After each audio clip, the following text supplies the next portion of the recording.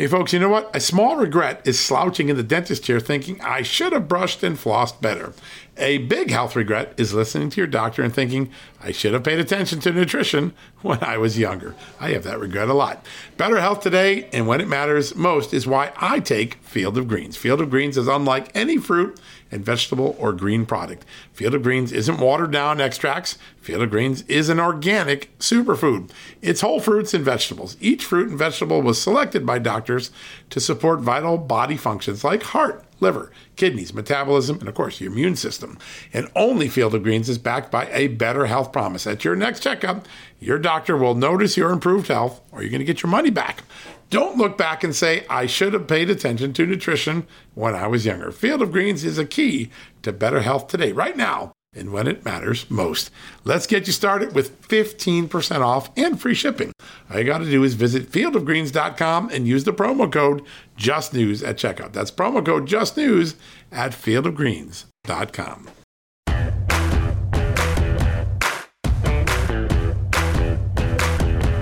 Hello, America, and welcome to a new edition of John Solomon Reports, the podcast from Just the News. Chock full day today, folks. We are not going to have a whole lot of time to talk about breaking news. Why? Because we're going to break some news on the show. We've got two amazing guests. First up, Glenn Youngkin, one of the top Republican tier candidates for the open Virginia governor seat. This Saturday, Virginia Republicans are going to pick their nominees, including for governor. That person will run against Terry McAuliffe, yes, the former Clinton fundraiser, one-time governor of Virginia, trying to come back for a second time after a term off, succeeding Ralph Northam, who's had a lot of problems in Virginia, a lot of controversy in Virginia, the blackface thing, some Second Amendment issues. Big race, and the enthusiasm in Virginia is huge. 53,000 delegates are registered to show up. That's like 3 or 4x what the normal convention would be. A lot of enthusiasm, and Glenn Youngkin's been on the campaign trail. He's going to call in. We're going to get to hear from him what that is. And then after we get our update on Virginia on this very important convention occurring on Saturday, we're going to go to Missouri, where the former governor, Eric Greitens, is going to join us and talk about the extraordinary, devastating, deeply concerning information that was put into a complaint against the prosecutor who pursued Eric Greitens. Had to drop that case. Turned out to be a false case. 63 professional misconduct violations identified in yesterday's investigation. We broke it here at Just the News First. Those 63 violations by Kimberly Gardner, a Soros-funded prosecutor in Missouri, resulted in 79 falsehoods being injected into the court case against Eric Greitens. That is according to the chief disciplinary officer for all lawyers in Missouri. He has ruled that Kimberly Gardner, there is probable cause to believe Kimberly Gardner engaged in serious professional misconduct. She must face a disciplinary hearing. She could face serious sanction, maybe a public reprimand, maybe the stripping of her law license, which would likely preclude her from being the prosecutor in St. Louis. Important stuff. We're going to get Eric Greitens' reaction right here. Going to get into a little bit of the details. You're not going to want to miss this interview. We'll be right back. A commercial break. First up, Glenn Youngkin, followed by Eric Greitens. A doubleheader today on the podcast. You're not going to want to miss either. Worried about letting someone else pick out the perfect avocado for your perfect impress them on the third date guacamole? Well, good thing Instacart shoppers are as picky as you are. They find ripe avocados like it's their guac on the line. They are milk expiration date detectives. They bag eggs like the 12 precious pieces of cargo they are. So let Instacart shoppers overthink your groceries so that you can overthink what you'll wear on that third date. Download the Instacart app today to get free delivery on your first 3 orders, while supplies last. Minimum $10 per order. Additional terms apply. All right, folks, welcome back from the commercial break. And a very special opportunity. Many people don't know this, but we're 2 days from a very important election in the state of Virginia. Yes, it's an off year, but we've got an important election. And one of the candidates running for Virginia governor, Republican Glenn Youngkin, former co-CEO of the Carlyle Group. He's joining us right from the campaign trail. What a great opportunity. Glenn, great to have you here. John, thank you for having me. It's a real pleasure to be on your show. You have tons of listeners, and I'm honored to be with you today. So thank you. It's really great. Well, you're in the final stages. There's a big convention this weekend. in Virginia, where the Republicans will pick their nominees, including for governor. And I think I saw some numbers in the last day, about 53,000 delegates, which I've lived in Virginia for 30 years. That's got to be a record for the number of delegates showing up on Saturday. It absolutely is. And what I've seen across this great Commonwealth is I've traveled nearly 23,000 miles in the last 14 weeks. Wow. Angry. They're frustrated, but boy, we're hopeful and we're optimistic. And the Republican Party is coming together like never before. And 50,000 people is 3 to 4 times what people would expect in a convention. And this just reflects the real motivation for Republicans to take back our Commonwealth. Yeah, there's no doubt. You can feel the vibe in the state, and I think people are looking for something that's new and alternative that can bring the Trump and the traditional party together and get it done. You had a big week. You got 2 really super big endorsements, the governor of Oklahoma, if I remember correctly, and Senator Ted Cruz. How has that affected your campaign? Well, first of all, they were just spectacular endorsements, and I'm honored and humbled to get them. And Governor Stitt has been a friend for a long time, and Senator Cruz has been a friend for a long time, and he's actually campaigning with me yesterday and today, and we've had giant crowds and huge enthusiasm, and it's been just a super shot in the arm. But it also helps Virginians to recognize that this is a national spotlight on what's happening this year. The country is absolutely paying attention because what's been happening in Washington has been dragging this great country left to a place that people don't want to go. And so not just Virginians are ready to stand up and say no, but the country is ready to stand up and say no. And there's only 2 elections this year, one in New Jersey and one in Virginia. Yeah. And here's our chance as Republicans and conservatives to say no. That is not the direction that we want to go. And we're going to stand up behind a great Republican candidate, Glenn Youngkin in Virginia, and we're going to make a statement. And I'm so excited about this.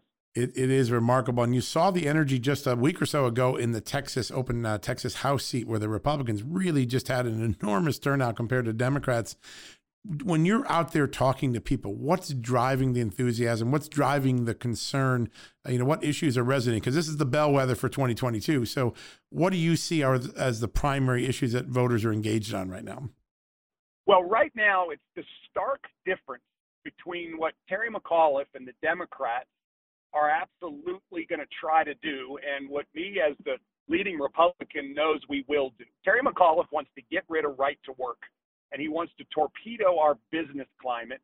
And I want to keep right to work and grow business and grow jobs and put our economy back at the top.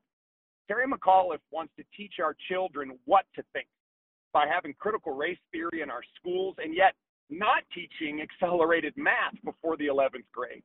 And I want our schools to actually have school choice and our children to be taught how to think. No critical race theory in the schools when Glenn Youngkin's governor, but we will have accelerated math. We will offer advanced diplomas to kids who earn them, and we will keep the 4th of July, and we will keep the Pledge of Allegiance as part of our curriculum. Terry McAuliffe absolutely wants to take away qualified immunity from our police heroes and make it nearly impossible to be in law enforcement. And I want to invest in law enforcement and defend qualified immunity to the death. Honestly, we must keep it because it enables our law enforcement heroes to continue to do their jobs. Terry McAuliffe stands right up behind Joe Biden with Joe Biden's comments that these amendments to our Constitution are not absolute. Well, let me tell you, I absolutely believe they are absolute, and we're going to stand up for our First Amendment rights. We're going to stand up for our Second Amendment rights. We're absolutely going to go to work and protect the unborn. And this is absolutely a moment where Virginians are seeing such a stark difference. And Terry McAuliffe and the Democrats are on the wrong side of every issue that is on the front burner for Virginians today. And this is why there's so much energy behind this election and behind our campaign, because people know that I'm the Republican candidate who can beat Terry McAuliffe, can get Virginia back Republican, and take us to a new kind of Virginia, a new day that in fact represents our shared values and puts us back where we belong as the best state in America to live and work and raise a family. Now, you've been a CEO of a really iconic major company, Carlyle Group. You've done a lot of most of your prior career has been in business, and I wonder, as you look out, the the elite class of politicians, most of them have spent their careers in politics in some way, and you're bringing a CEO's perspective. What are some of the ways that a CEO would take over Virginia, which has had a lot of trouble under Ralph Northam, and try to put it back on a feet that Americans and Virginians would feel really good about? What are some of the things that you have in mind for the future of Virginia as if you were to be governor? John, well, first, Governor Northam is leaving me a mess, just a mess. And on day one, we're going to open up Virginia. Businesses open, schools open, houses of worship open. And then we have got to carve back this immense layer of red tape and bureaucracy that he has poured on top of all businesses, but has so fundamentally damaged small business, which is the backbone of our communities. And so we have to get open, and then we have to carve back regulations and make it easier and cheaper to do business. And then we have to go to work on getting our cost of living down. Sadly, our peer states of Tennessee and North Carolina and South Carolina and even Georgia, they have a lower cost of living than Virginia, and Virginians are leaving for that reason. So we've got to get going on getting our tax rates down, getting utility bills down, and just delivering such a better opportunity for Virginians, more jobs than they can take, and a much more competitive and lower cost of living. And then the kind of future in schools where Virginians want their children to attend. And I'm going to reiterate this again. Virginia's school system has just absolutely moved so far left that Virginia families don't want to be here. And so we're going to press forward with school choice. We're going to press forward with charter schools. And we are absolutely going to make sure that our curriculum is focused on Virginia's kids being allowed to be in the fast lane, to excel, not, as Terry McAuliffe wants to do, is pull everybody into the broken down lane. And we are not about to allow critical race theory to be taught in our schools. We're going to actually teach fact-based history. Yes, both the bad and the good, but it's not going to be a political agenda. It's going to be a real academic curriculum.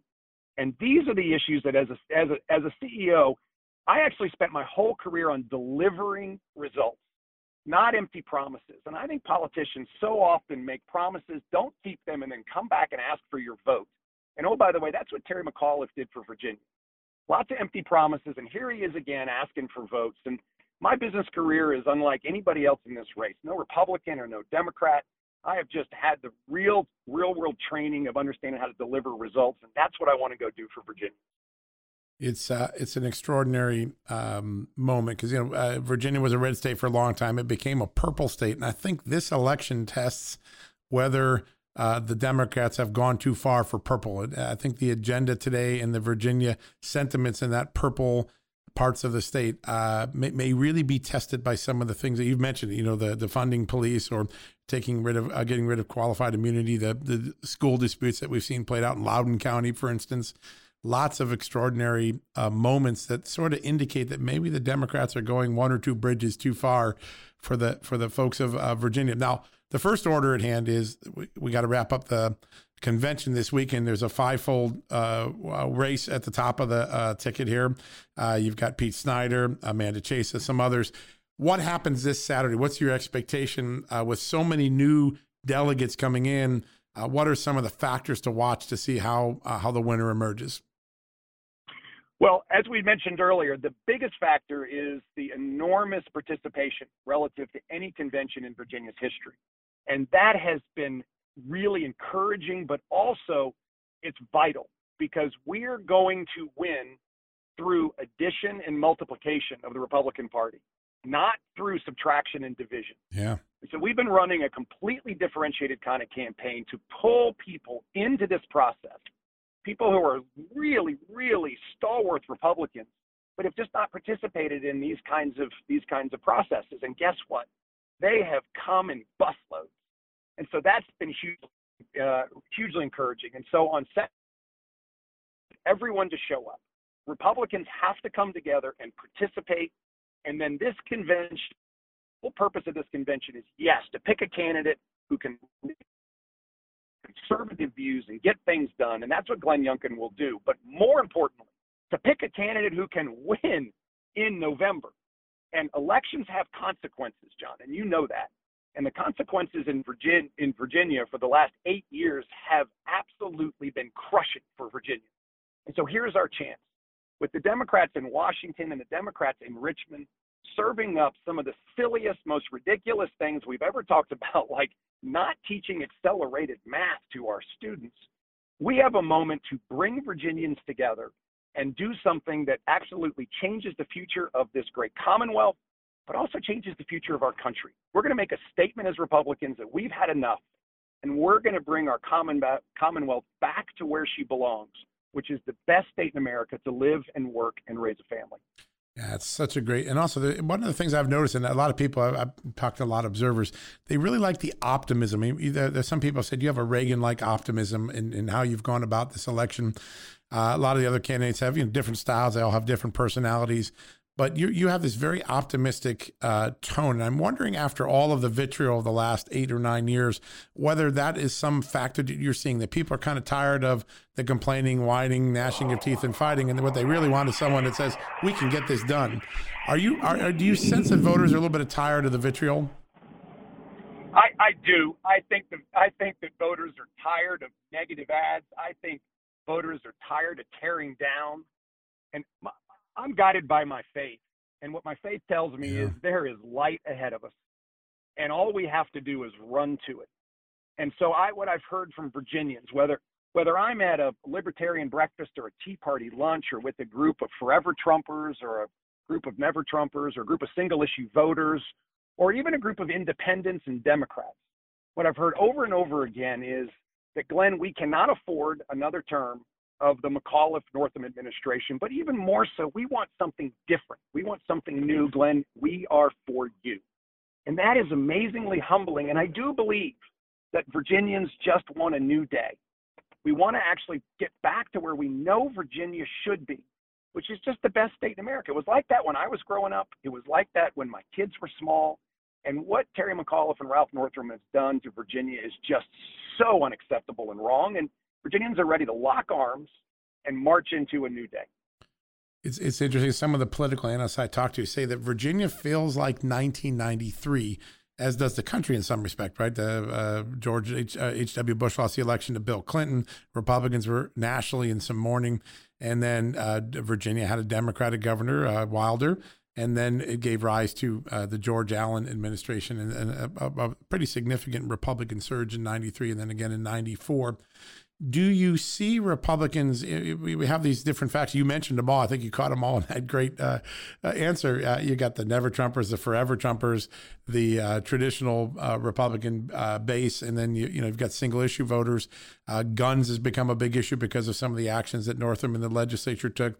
Do you see the party putting aside some of its narrower differences and really wanting to be unified in message and in approach going into this election? Yeah, absolutely I do. Absolutely I do. And what's been most encouraging is that folks recognize the magnitude of this election. As I said earlier, elections have consequences.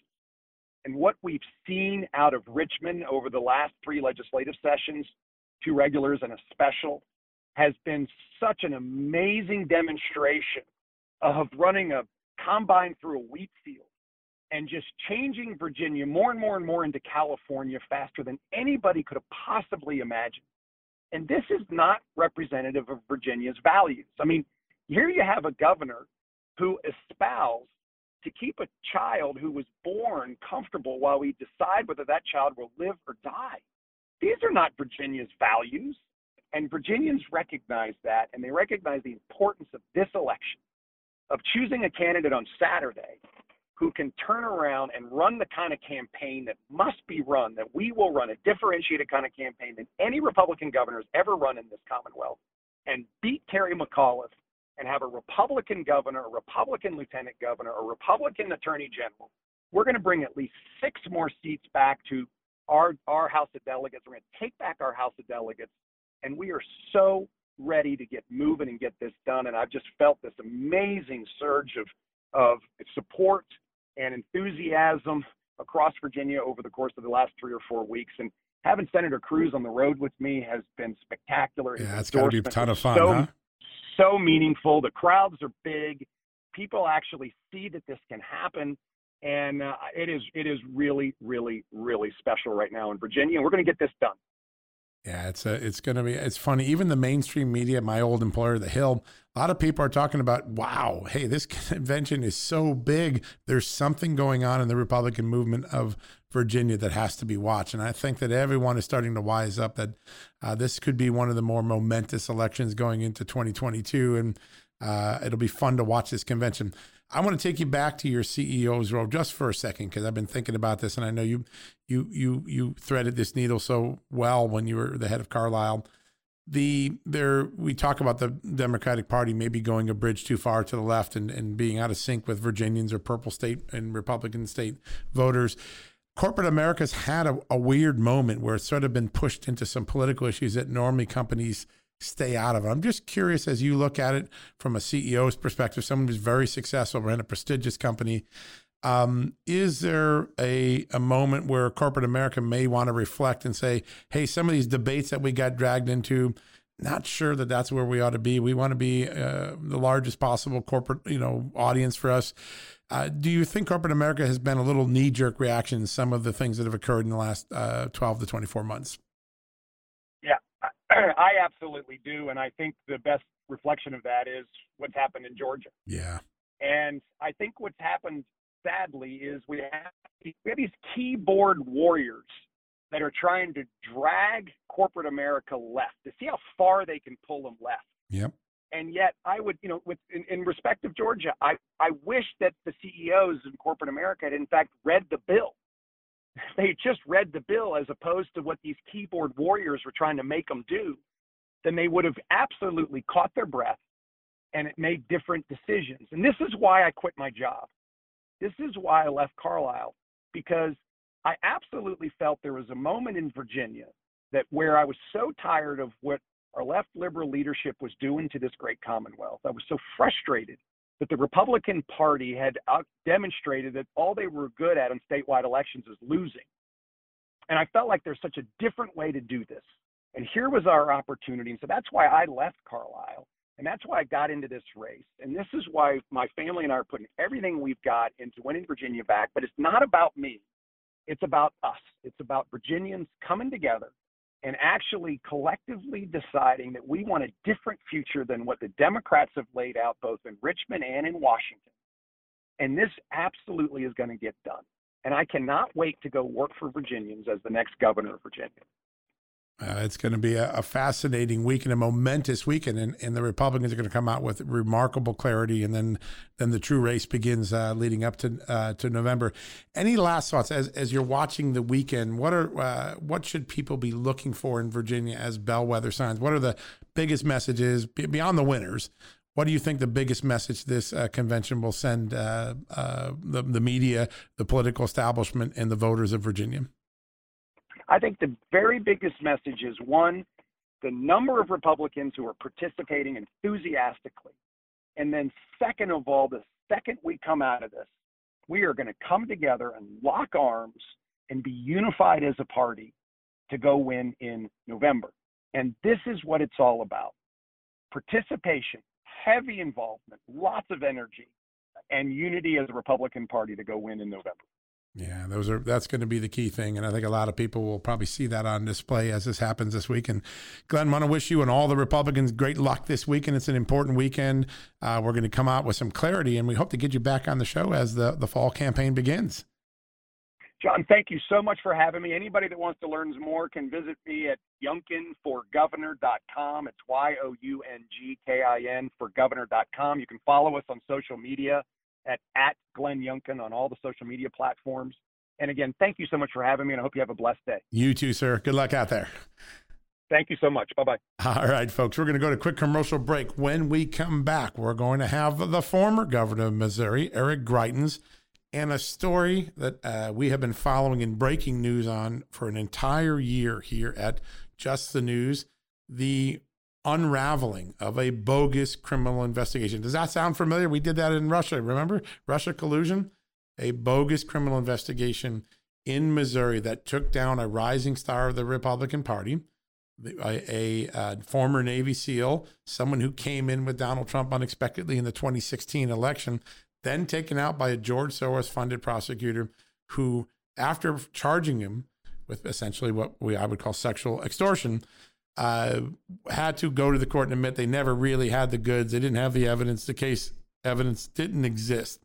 Now, that's the story we've been breaking over the last year. Yesterday, as I promised, big news. That prosecutor, Kimberly Gardner, 63 rule violations determined by the chief disciplinary officer for all lawyers in Missouri, 79 falsehoods in the court proceedings attributed to her behavior in this extraordinary filing. Eric Greitens has been claiming for many years that he was a victim here, that this was a political dirty trick akin to Russia collusion. The evidence is now in the public. It's pretty devastating. When we come back from the commercial break, Eric Greitens is going to be joining us. You're not going to want to miss it. Okay, it's time to commit. 2024 is the year for prioritizing yourself. Begin your new smile journey with Byte, and you could start seeing results in just 2 to 3 weeks. Just order your at-home impression kit today for only $14.95 at Byte.com. Byte clear liners are doctor-directed and delivered to your door. Treatment costs thousands less than braces, plus they offer financing options, accept eligible insurance, and you could pay with your HSA, FSA. Get 80% off your impression kit when you use code WONDERY at Byte.com. That's BYTE.com. Start your confidence journey today with Byte. All right, folks, welcome back from the commercial break. And as we mentioned on this show yesterday, we were going to break a big story, and we did. It is the findings of the chief disciplinary officer for the state of Missouri for all lawyers. And the findings, as I described earlier in the show, devastating to this Soros-funded prosecutor, Kimberly Gardner, and vindicating to the man that Gardner pursued, charged criminally, and then had to withdraw the charges in the absence of evidence, the former governor of Missouri, Eric Greitens. And Eric is joining us today. Eric, welcome to the show. Hey, John, thanks so much for having me on, man. Really appreciate it. You know, yesterday must have been a bittersweet day for you because you've been saying for the longest time since the charges were dismissed in this case that this was a setup, this was a bad prosecution. It mirrors what happened in Russia collusion. And finally, a person in authority, beyond the judge who dismissed the charges, a person in authority agreed and said Kimberly Klacik engaged in 63 acts of professional misconduct that resulted in 79 falsehoods in your case. What was that like when you saw that those words? You know, John, it was really, really nice to have the truth finally come out. And it proves what we've been saying all along, that because I fought for the people of Missouri, because I stood up for our police officers, because we defeated Antifa when they came to the state of Missouri, I was attacked by a George Soros-funded prosecutor. And that's exactly what Kim Gardner is. She received the vast majority of her funding directly from George Soros. She used it to push a radical agenda, including making up a false case against me. As you've covered and others have covered already, her lead investigator has been charged with 7 felonies for perjury and evidence tampering, for creating a false case against me. And now the truth has come out, and I believe it's 62 acts of misconduct, which you detailed in your reporting, 79 false statements. It's an extraordinary amount of misconduct. She did all of this to drive me from office because I was a fighter for the people of Missouri, and specifically because I stood up and fought for our police officers. You know, I've said this for a long time, and I think in the story that Christina and I did a year ago that really kind of went through the evidence for the first time, whether it's the testimony of the accuser, the failures of the investigator, or the conduct of the prosecutor, Kimberly Gardner, you can see this misconduct. But yesterday there were some things that were even remarkable to me in this lawyer's founding, in this disciplinary action, or the beginning of the disciplinary action. Kimberly Gardner, according to the complaint, violated your civil rights to a fair trial by keeping exculpatory evidence away from you. And I've been saying this case feels the closest thing I've seen anywhere in real America to what they tried to do with Donald Trump and Russia collusion. As you look back now, was this the same playbook? They were running a playbook on you that was like Donald Trump? It was exactly the same playbook. And part of that playbook is you come in and you get someone. In my case, you had a George Soros-funded prosecutor who makes a series of wild false accusations. And then the media is complicit in this. And then a lot of the folks in the mainstream media, they go out and they just repeat and repeat and repeat all of those false accusations. They do it day after day, month after month. We saw that with the Russia-Trump collusion hoax. For years, they were pushing this false story. That's exactly what they did to me. Unfortunately, in my case, this happened right before Brett Kavanaugh. This happened before the Russia-Trump collusion hoax was exposed. And so now I think the people of Missouri, I think the people of the country are much wiser. They've seen that this is part of the George Soros and radical left playbook. But you're exactly right. It's just like what they did to President Trump in the Russia collusion hoax. When you go through the offenses, the 62, 63 offenses, the rule violations for lawyers, for prosecutors, one of the things is withholding exculpatory evidence. Boy, that sounds just like Carter Page and all the things that we learned there. But you go into some of the other things. She actually is accused of lying to her own prosecutors so that they would walk into court and give a false explanation to the court. You've been around law enforcement. You've been involved in politics. Have you ever heard of a prosecutor lying to her own team before? Well, it is an extraordinary level of misconduct. She's lying to her own team. And for folks who are listening and just hearing this for the first time, it's important to also recognize how crazy unusual what she did to me was and why she did it. So again, a George Soros-funded prosecutor, instead of using the police or instead of using her own investigators, she goes out and she hires, at the expense of taxpayers, William Tisby, a former FBI agent. Again, that's the guy who's now been charged with seven felonies for perjury and evidence tampering for making up a false case against me. But she goes out to work with this guy specifically to build a false case. And then, as you mentioned, this report details not only did she lie to the court, not only did she withhold all of the evidence that proved that I was innocent, that she knew that from the beginning, she lies to her own prosecution team. That's the depths to which these George Soros-funded prosecutors will go in order to attack their political enemy. And I guess the final set of lies were to the review board, to the actual investigation that was looking at her law license. So at least she was consistent. If you believe this report, and it seems to be very thoroughly done, the facts are they're laid out very matter-of-factly, right? There's no adjectives here. It's just straightforward. She said this, the document shows that. She said this, the court record shows that. But she's even accused of lying to the investigator at the end. It's pretty remarkable. I want to go out to something that I don't think a lot of people, even those who have read the story I did with Christine Doling a year ago, there wasn't a complainant who came into the police or to the prosecutors to make an allegation against you. The allegation here was sexual extortion. It was clearly blown up at the end of the day. But Katrina Sneed, the woman that ultimately is portrayed as the complainant, when you read this document yesterday, the prosecutor actually went out of state and solicited her and met with her, I think in Illinois, if I read it correctly. How often do prosecutors go out and try to find a crime victim when no one's come in to report a crime?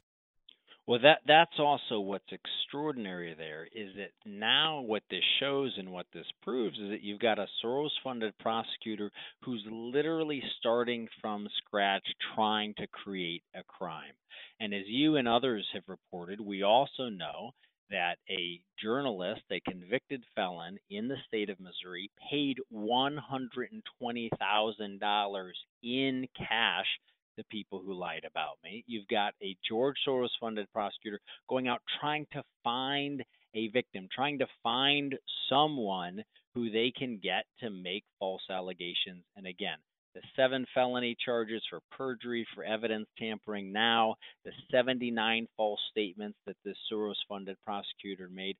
All of this is becoming clear the truth is coming out. And again, you ask yourself, why do they do this? They do this because I was fighting for the people of Missouri. And the most tragic thing is, and it's been very, very nice. I've gotten, a ton of heartwarming emails and texts from folks saying, hey, so glad for you. This must feel great to have the truth coming out, et cetera. And it does. At a personal level, it's very good to have that truth come out. But it's also the case that this is a Soros-funded prosecutor who's been pushing for defunding the police.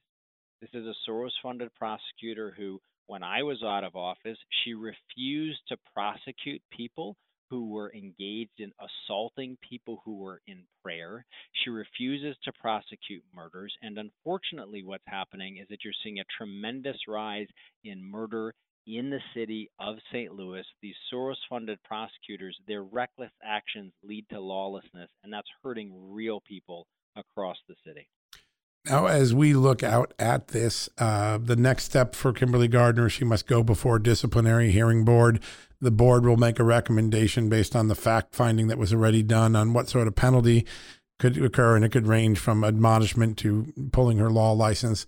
And then the Missouri Supreme Court will act.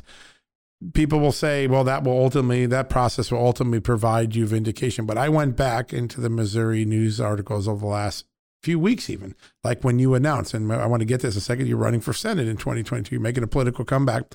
Yeah. You continue to be called the disgraced former governor of Missouri. How do you get your reputation back when all the facts show the accusations against you were unsubstantiated, in many cases based on, well, now 79 falsehoods? How does that process work? Do you ever get your reputation back to where it was pre-2016? I think for me, I've just had to take a very stoic approach to this. One of the things that we talked about a lot in Navy SEAL training was the fact that you cannot control things outside of yourself. Yeah. I can't control, obviously, what the propaganda press says. I can't control what leftists are going to push. I can't control what the establishment or the swamp, how they're going to attack me. All I know is that now good people know what the facts are. And I've been very heartened that literally tens of thousands of people across the state of Missouri, they know the facts. They know that I'm a fighter for them. They've been incredibly supportive around this. And yes, it's a shame that you'll have leftists and you'll have, folks in the mainstream media who continue to push lies that they know are false. But I think at this point, so much has changed even since 2016. You go to Southeast Missouri, you go to Jackson County, you go to Christian County, you go to Taney County, you're traveling around the state of Missouri. People don't believe the mainstream media anymore, and that's why they go to places like Just the News. It's why do they go to places like Real America's Voice? Because they want to get the truth about what's happening. Yeah, such a great point. I don't think those who are the professional practitioners in the traditional media realize how far they have eroded their credibility with everyday people who, by the way, want news. They just don't want news that's loaded. They like it to be accurate for once, right? Yes. And it is a remarkable moment in history. Now, there is still an ongoing special prosecutor's investigation. Obviously, it's kind of frozen with the Tisby trial, been delayed by the COVID pandemic. But eventually, Tisby is going to go to trial. And then the final decision will be, does the prosecution team, does Kimberly Gardner or others on her team get indicted for the misconduct that's now so clearly laid out in the disciplinary council's report? Is there a roadmap in your mind, as someone who's been accused by this prosecutor, aggrieved by this prosecutor, is there a roadmap potentially to pursue criminal charges based on what the disciplinary council laid out as a factual predicate yesterday? It certainly seems that all of the facts are there. All of the facts are there. It's an incredible amount of misconduct. I mean, you think about what the left has tried to do, like attacking people for one potential misstatement. This is 62 acts of misconduct, 79 false statements that she made, pushing a case when she knew that what she was saying was false, violates her oath as a prosecutor. She clearly broke the law. I hope that justice comes for her, and I also hope it's the beginning, because there are Soros-funded prosecutors who are doing the same thing across America, often attacking police officers. I hope that this is an indication that the tide is starting to turn and that we're going to see justice across the country. Yeah, it clearly is. And that's something that people are crying out for. There has to be a consequence to these behaviors that occurred at the FBI against Trump, against you in the St. Louis prosecutor's office. Because if not, the temptation to do this time and time again is going to increase, not decrease. She clearly is facing some penalty now for the first time. This is a serious matter. This isn't a slough it off matter. I was struck by her response that the race card was injected in there, that I'm being persecuted, meaning Kimberly Gardner's claiming she was being persecuted because she tried to take on police racism, that she's been the victim of racist targets, that this is there's a white prosecutor looking at her. I don't know that the race of the prosecutor should matter, right? It should just be, who does the race card fail? Do the good people of St. Louis look at this and say, wow, we don't want our prosecutors lying? Because if they lie on Eric Greitens, maybe they'll lie on that drug case or on that robbery or on that armed assault. There is a credibility issue that no matter what your political stripe is, you just don't want prosecutors lying to get a conviction. Do you think the people of the very blue city of St. Louis might take some notice in what's been alleged of their chief prosecutor? I do. I can tell you just from the reactions yesterday, people across the city are taking notice, and they're white citizens, black citizens. This is not an issue where race should matter. No prosecutor should be allowed to attack someone for political reasons, make nearly 80 false statements, manufacture a false case, hire a former FBI agent to help them commit acts of felony perjury and evidence tampering. No one should be allowed to do that. And it should be something that worries everyone, whether you're Democrat, Republican, liberal, conservative. The entire basis of the Constitution is rooted in the idea that people are equal before the law and that there's a fair administration of justice. Yeah. So I think this is going to concern a lot of people. And it's also going to concern people because this has real consequences. Again, unfortunately, you have far, far too many people being murdered across the state of Missouri, and particularly in the city of St. Louis. Yeah. As of 5 days ago, you already have a 23% increase in homicides in St. Louis since 2020, which was a record year. So it's just getting worse and worse. And it's important to remember that, this not only had a personal consequence for me, but when they do this, every single one of these crimes has a tremendous and lifelong devastating impact on families across the state of Missouri. And that's why these Soros-funded prosecutors have to face justice. I've been blessed to get to know you personally a little bit, and we worked together a little bit at Just the News on a television project. And one of the things I don't think people know much about, but twice in the last year, you've confronted a victim of that violence and tried to help someone that was in harm's way, injured, passed away as a result. Tell us about those incidents, starting with the students last summer, I think, or spring or summer, when that young man was shot to death in St. Louis. You've seen it firsthand. What happened that night when you came to the aid of that brave student? Yeah, so it was just last summer. I was actually on a news program talking about how when I was governor, we had defeated Antifa when they came to Missouri, and I was talking about the fact that you can do this, that it takes courage. Well, afterwards, a buddy of mine and I went out. We were having dinner in a nice restaurant near one of the nicest corners in the city of St. Louis. It was during the summer, about 8 o'clock at night, so the sun is still out. We're out and we hear 15 to 25 automatic gunshots go off. It sounded to me as a Navy SEAL just like what you'd hear in Iraq and Afghanistan. Right. Well, my buddy and I, we grabbed our weapons. I carry a med kit in my car. We jumped in my car. We raced up. It was only about 50 yards to the scene. We got on the scene and we saw that night there were 2 young men who had been shot. They were both killed that night. We tried to render aid. We did render aid. Yeah. And the young men were living when we got there, but unfortunately, because of this extraordinary level of violence, both of them passed away that night.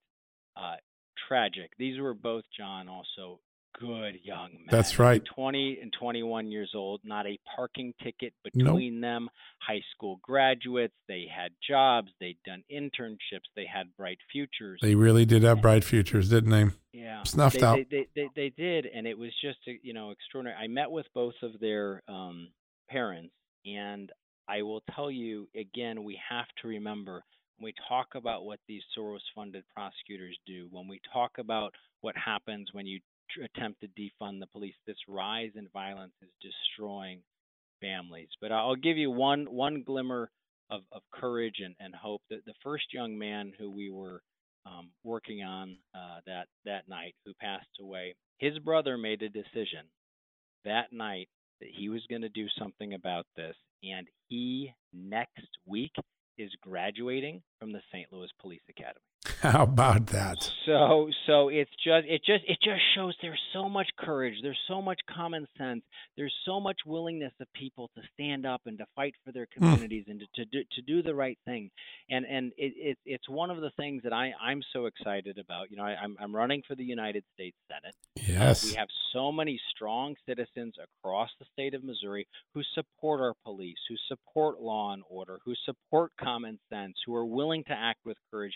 And that's just one example. So yes, I was, obviously did what I was trained to do in the SEAL teams, and was happy to do everything I could that night. But it's just a tragic instance of the kinds of consequences that come when we allow lawlessness to run rampant in our cities, and yet also a reminder of the tremendous courage and resilience of our average citizens. It is a reminder, and I think that the fact that young man's brother is now going to go into public service, go into police department in a city where defunding and shaming the police seem to be the standard, at least for the prosecutor. I mean, the prosecutor didn't even trust her own police department to handle the investigation of you, maybe because it was contrived from the beginning, but it's remarkable that young man's going in there, and that's such a great story. Really, really makes me feel good. Let's talk about the Senate race as the last thing as we wrapped up here. You're in. You've got polling shows really strong, name recognition. How do you work your way to the path to the nomination, and then what does the race look like in 2022? What do you think the issues are that the people of Missouri are going to decide who their next senator is over? Yeah, so we're in an incredibly strong position right now. So President Trump's pollster is on our team. He released the poll recently, had us at 44 and our closest opponent at 9. Wow. We've been doing grassroots events around the state of Missouri, signing up thousands of volunteers. So many folks on President Trump's team have come in to endorse us. The woman who ran the Women for Trump 2020 coalition endorsed us, and Hispanics for Trump 2020, Black Voices for Trump, Jewish Americans for Trump, Fighters for Trump. They've all come in and endorsed us, which has been great. Honored that Kimberly Guilfoyle has come on board. She's the national chair now of our campaign. She's doing an extraordinary job for us. So we've got a tremendous amount of momentum, feeling very, very strong about where we're at right now.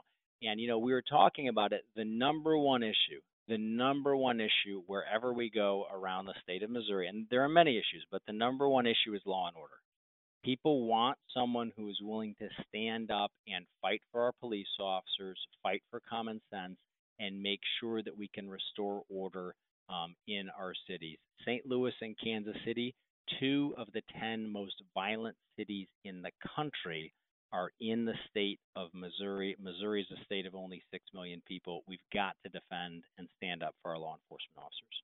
Pretty extraordinary, pretty amazing times, and a bellwether race in Missouri for sure. We'll all be watching that. I think even more importantly, we got to watch to see how this trail of accountability plays out with Kimberly Gardner and the misconduct that occurred in your case.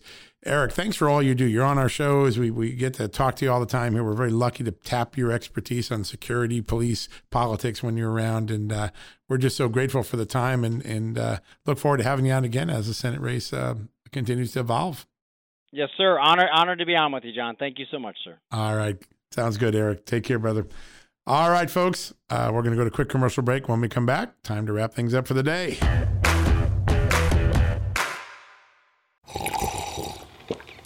That's not just the sound of that first sip of Morning Joe. It's the sound of someone shopping for a car on Carvana from the comfort of home. That's a good blend. It's time to take it easy, like answering some easy questions to get pre-qualified for a car in minutes. Talk about starting the morning right. Just like customizing your terms so your car fits your budget. Visit Carvana.com or download the app to experience car shopping the way it should be. Convenient, comfortable. All right, folks, that wraps up another edition of John Solomon Reports. What an extraordinary opportunity. We got Glenn Youngkin from the campaign trail 2 days before the Virginia Republican nominee is picked for governor in this off-year election, 2021. It's only about New Jersey and Virginia. Those are the only two states with statewide elections this year, but very significant, very important to understand the dynamic there. And, Glenn Youngkin is really a great representation of all the people who are running. There's an enthusiasm on the Republican side in Virginia that I haven't seen. I covered it for many years. Democrats have done a very good job in Virginia rolling up the vote. This feels like a 1993 year, and I think you heard from Glenn Youngkin why. There's enthusiasm, record numbers of delegates, 2-3 times the normal number, maybe 4 times if I remember correctly my math. This is a convention that's going to send a message through the political establishment that 2021 elections are going to be in play in a very different way. Glenn Youngkin's a very different candidate, hasn't been a career politician, was a CEO of a very prestigious company.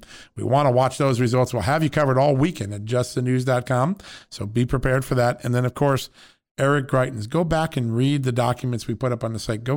This is a travesty of justice. The prosecutor in this case, the George Soros predominantly funded prosecutor in this case, has now been accused of a type of misconduct, a sweeping misconduct that should trouble us all. It doesn't matter if you're a Democrat or Republican, an independent, someone that's apolitical.